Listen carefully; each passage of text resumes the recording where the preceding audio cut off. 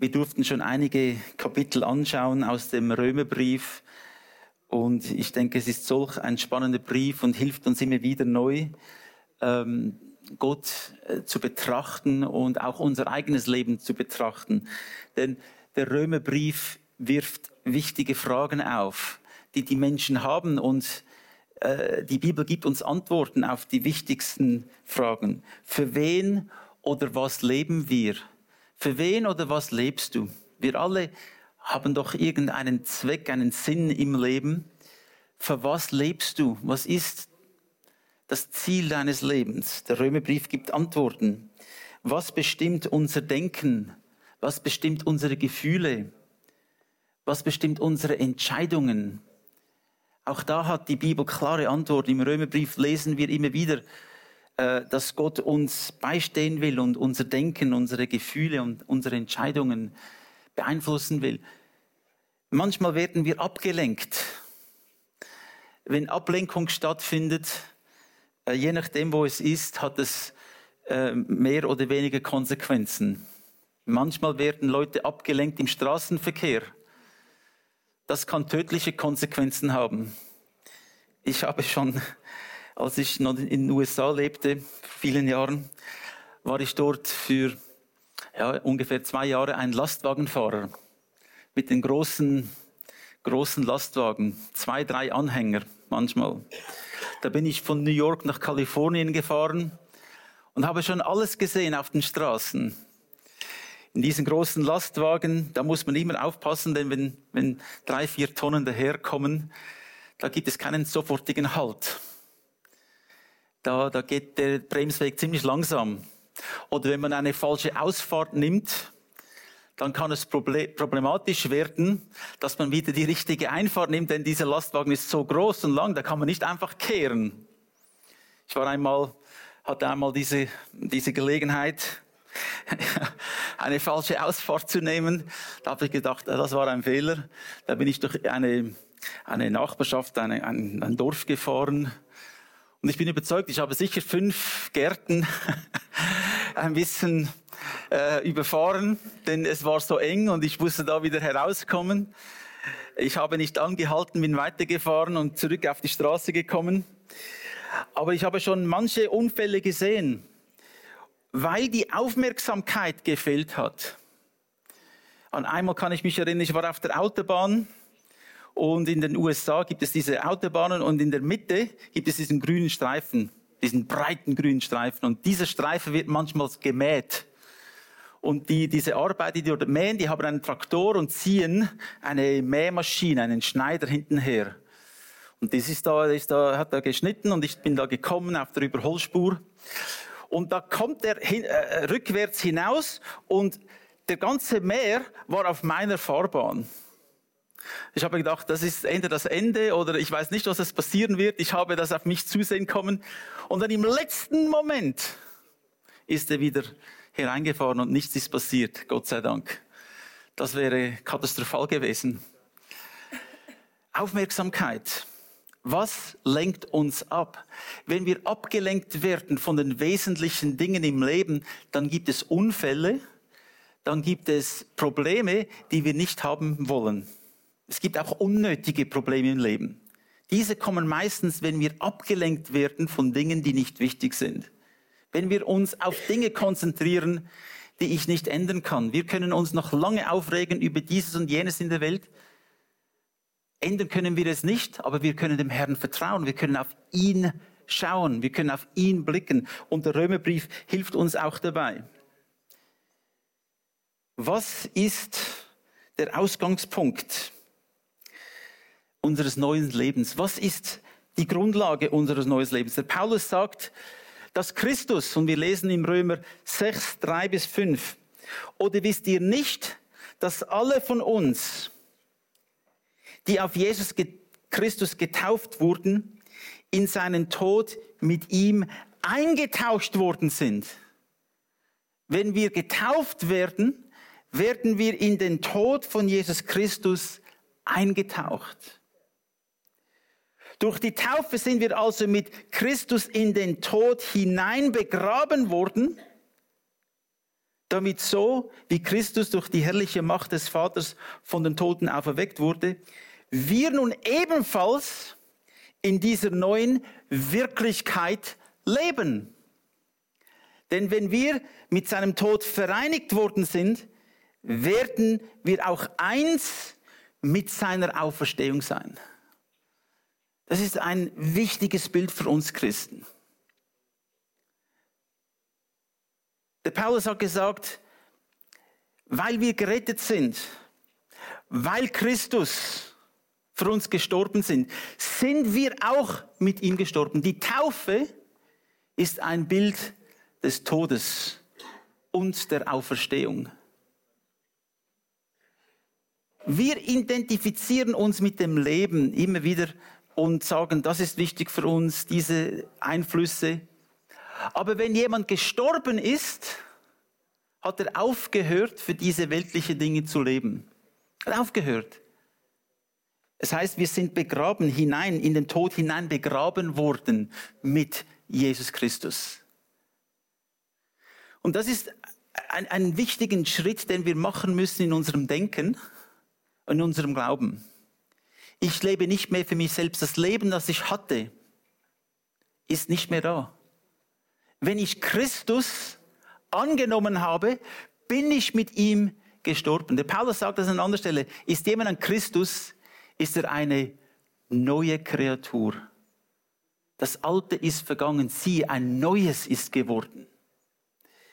Manchmal haben wir Gespräche mit Menschen und sie schwärmen über die guten alten Zeiten, lange bevor sie Christen waren. Sie denken über alles nach und sind stolz auf ihre Errungenschaften oder was sie erlebt haben. Der Paulus sieht es anders. Der Paulus hat gesagt, was einmal wichtig für mich war, alle Dinge, auf die ich mir etwas eingebildet habe, diese sind für mich erledigt, tot.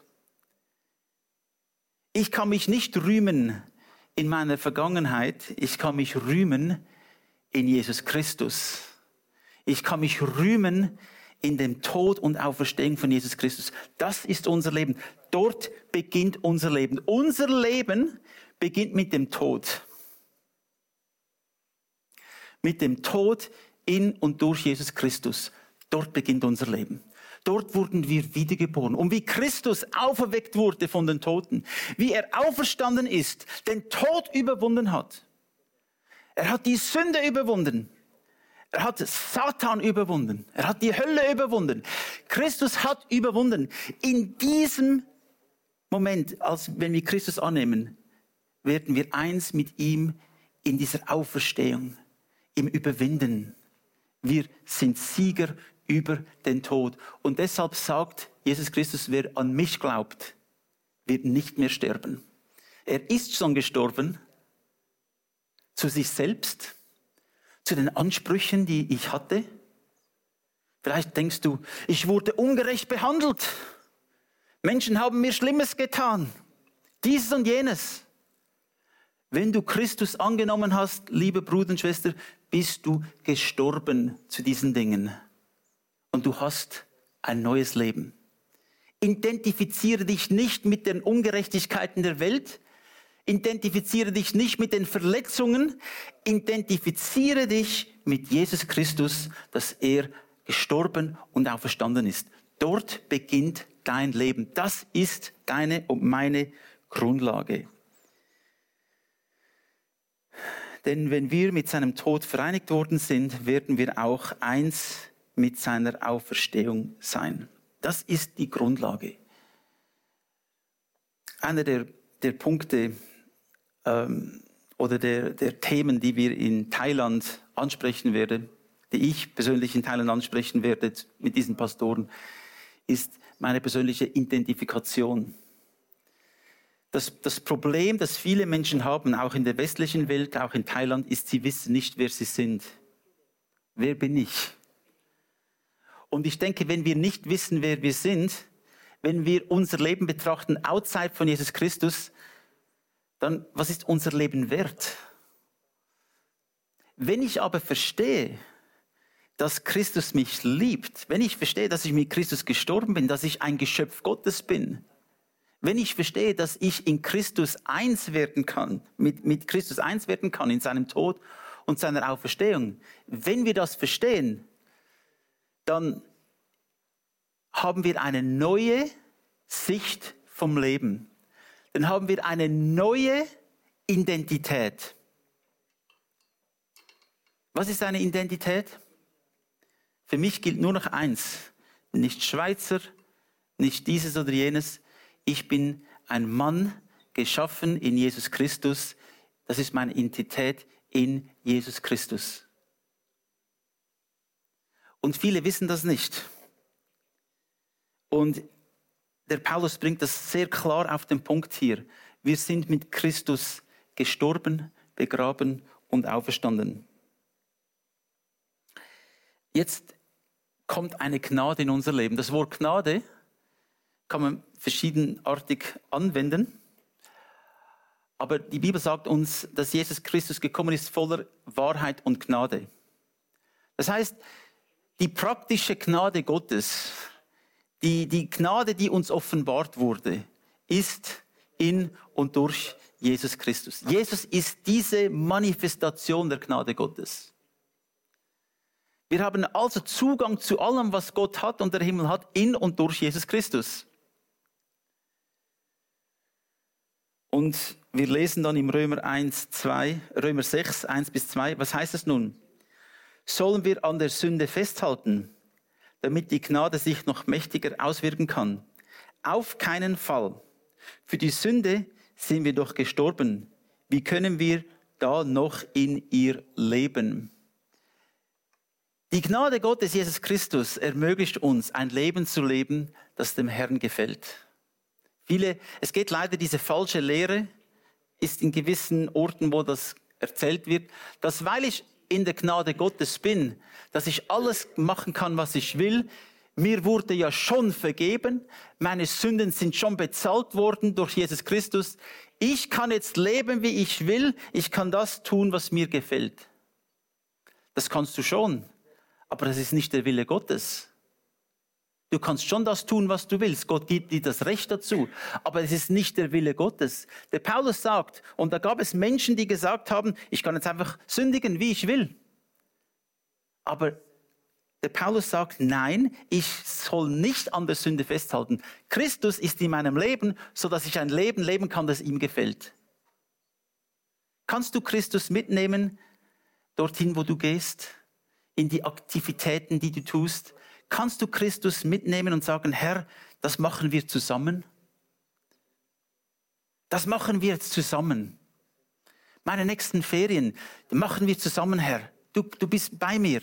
Du bist bei mir in den Ferien. Die nächste Reise machen wir zusammen. Das nächste Mal, wenn ich in das Internet gehe, machen wir zusammen. Wir machen alles zusammen mit und durch Jesus Christus. Und ich denke, das sollte uns darauf hinweisen, dass Christus, wie wir auch das gelesen haben heute Morgen in der Offenbarung, heilig ist, dass er der König aller Könige ist und dass wir ihm gegenübertreten sollen mit einem reinen Herzen.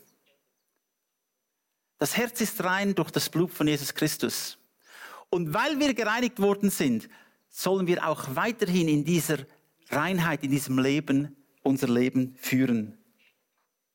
Die Gnade gibt mir nicht die Lizenz, das zu tun, was ich tun will, sondern sie gibt mir die Kraft, für Christus zu leben. Wir lesen dann im Vers 13 und 14, und stellt eure Glieder nicht mehr der Sünde zur Verfügung als Werkzeuge des Unrechts, sondern stellt euch selbst Gott zur Verfügung als Menschen, die vom Tod zum Leben gekommen sind, und bietet ihm eure Glieder als Werkzeuge der Gerechtigkeit an. Dann wird die Sünde ihre Macht über euch verlieren, denn ihr lebt ja nicht mehr unter dem Gesetz, sondern unter der Gnade. Ich kann meinen Körper, meine Stimme, ich kann das, was ich tue, meine Gedanken, jemandem zur Verfügung stellen. Wem stelle ich es zur Verfügung? Das ist die Frage. Für wen lebe ich? Das haben wir die Frage am Anfang gefragt. Für wen lebe ich? Und Jesus sagt, der Paulus sagt, wenn ich meinen Körper, meine Handlungen, meine Worte ihm zur Verfügung stelle und sage, ich will für dich leben, dann hat Satan nicht mehr dieselbe Macht. Er kann nicht mehr das tun, was er tun will. Habt ihr schon einmal, als ich noch ein Kind war, in Rüschlikon, da gab es dieses Kasperli-Theater. Dort oben. Und da gibt es diese Marionetten. Kasperli und der Räuber Hotzenplotz und weiß ich, wer noch da alles dabei war. Und als Kind war ich so beeindruckt. Das ist ja so interessant. Aber das waren diese Puppen.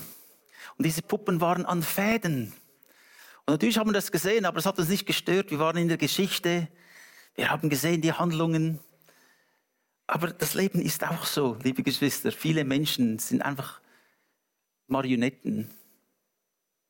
Regierungen, Geschäfte, Menschen mit Macht und Power, mit Macht und Kraft sind vielmals Marionetten von Satan. Er versucht, die Nationen gegeneinander zu bringen.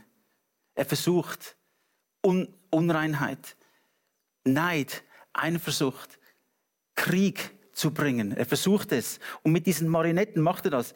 Willst du auch eine Marionette sein? Oder willst du frei sein? In Christus kommt Freiheit. Jemand hat die Fäden geschnitten. Aber das heißt auch Verantwortung. Verantwortung mit dem, was ich jetzt tue. Was tue ich mit der Freiheit, die ich habe in Jesus Christus? Was tue ich mit dem? Ich kann handeln, ich kann entscheiden. Und ich will meine Glieder, meine Werkzeuge, mein Leib, mein Mund, meine Worte will ich ihm zur Verfügung stellen. Wer von euch war schon einmal im Militär?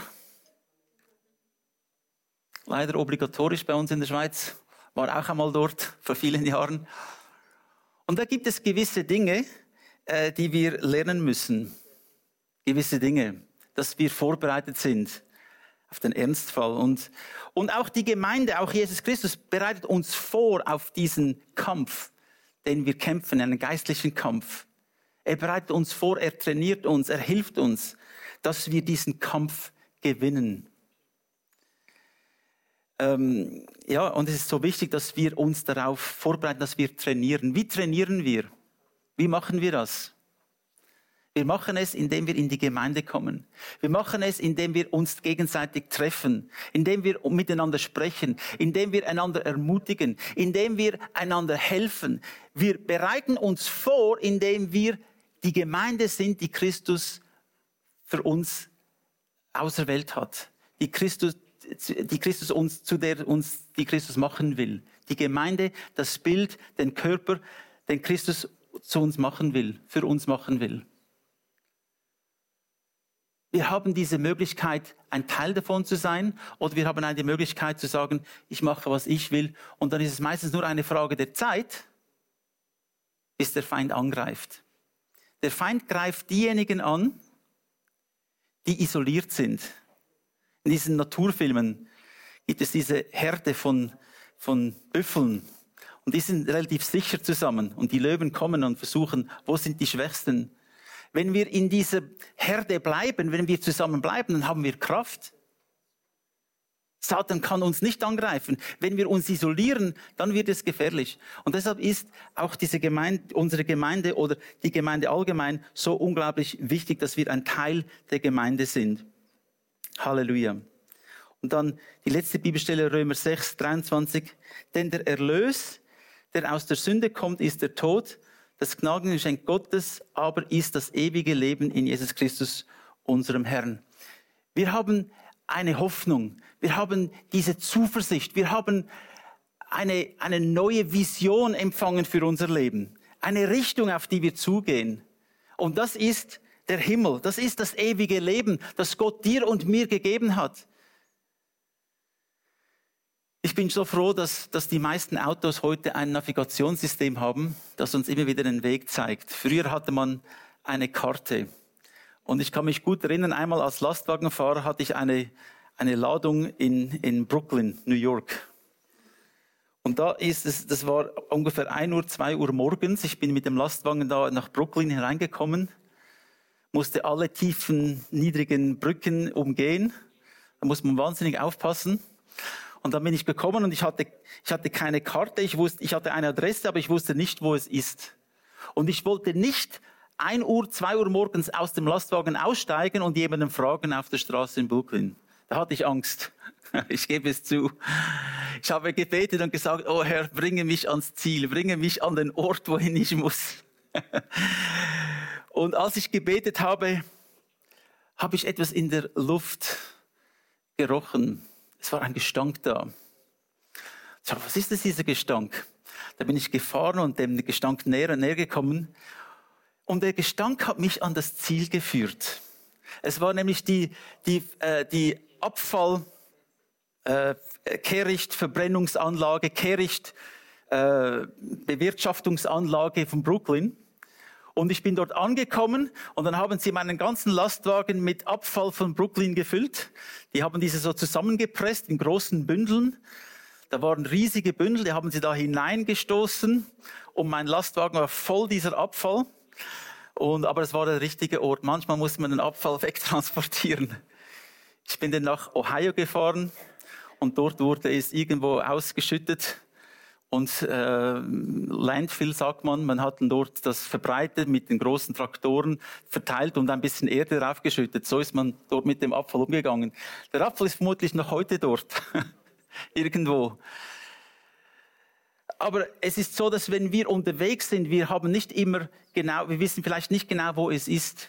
Aber Gott hat ein Ziel für uns. Und dieses Ziel ist so wichtig, dass wir uns wieder neu orientieren, dass wir ihn bitten, zeige uns, wohin es geht. Zeige mir den Weg. Und ich möchte euch einfach dazu ermutigen, nicht nur heute Morgen, sondern jeden Moment in eurem Leben, euch immer wieder neu auf das zu besinnen, was Christus gemacht hat. Nämlich, dass ich mit ihm gestorben bin, dass ich mit ihm auferstanden bin, dass ich ein Teil einer Gemeinde bin, das heißt ein Teil des Leibes von Jesus Christus und dass zusammen wir dieses Ziel erreichen werden. Dass wir zusammen auch durch Schwierigkeiten gehen können. Manchmal gibt es einen Gestank. Aber zusammen können wir alles überwinden. Warum? Weil wir leben nicht mehr für uns selbst, wir leben für Jesus Christus. Sein Wort hilft uns, den richtigen Weg zu finden. Und sein Wort hilft dir auch heute Morgen und jeden Moment in deinem Leben, dich immer wieder neu zu orientieren, wenn du in eine falsche Richtung gegangen bist. Lebe nicht einfach für dich selbst. Lebe nicht einfach für das, was dich gut dünkt. Lebe für Jesus Christus. Denn du bist eins geworden mit ihm in seinem Tod und in seiner Auferstehung.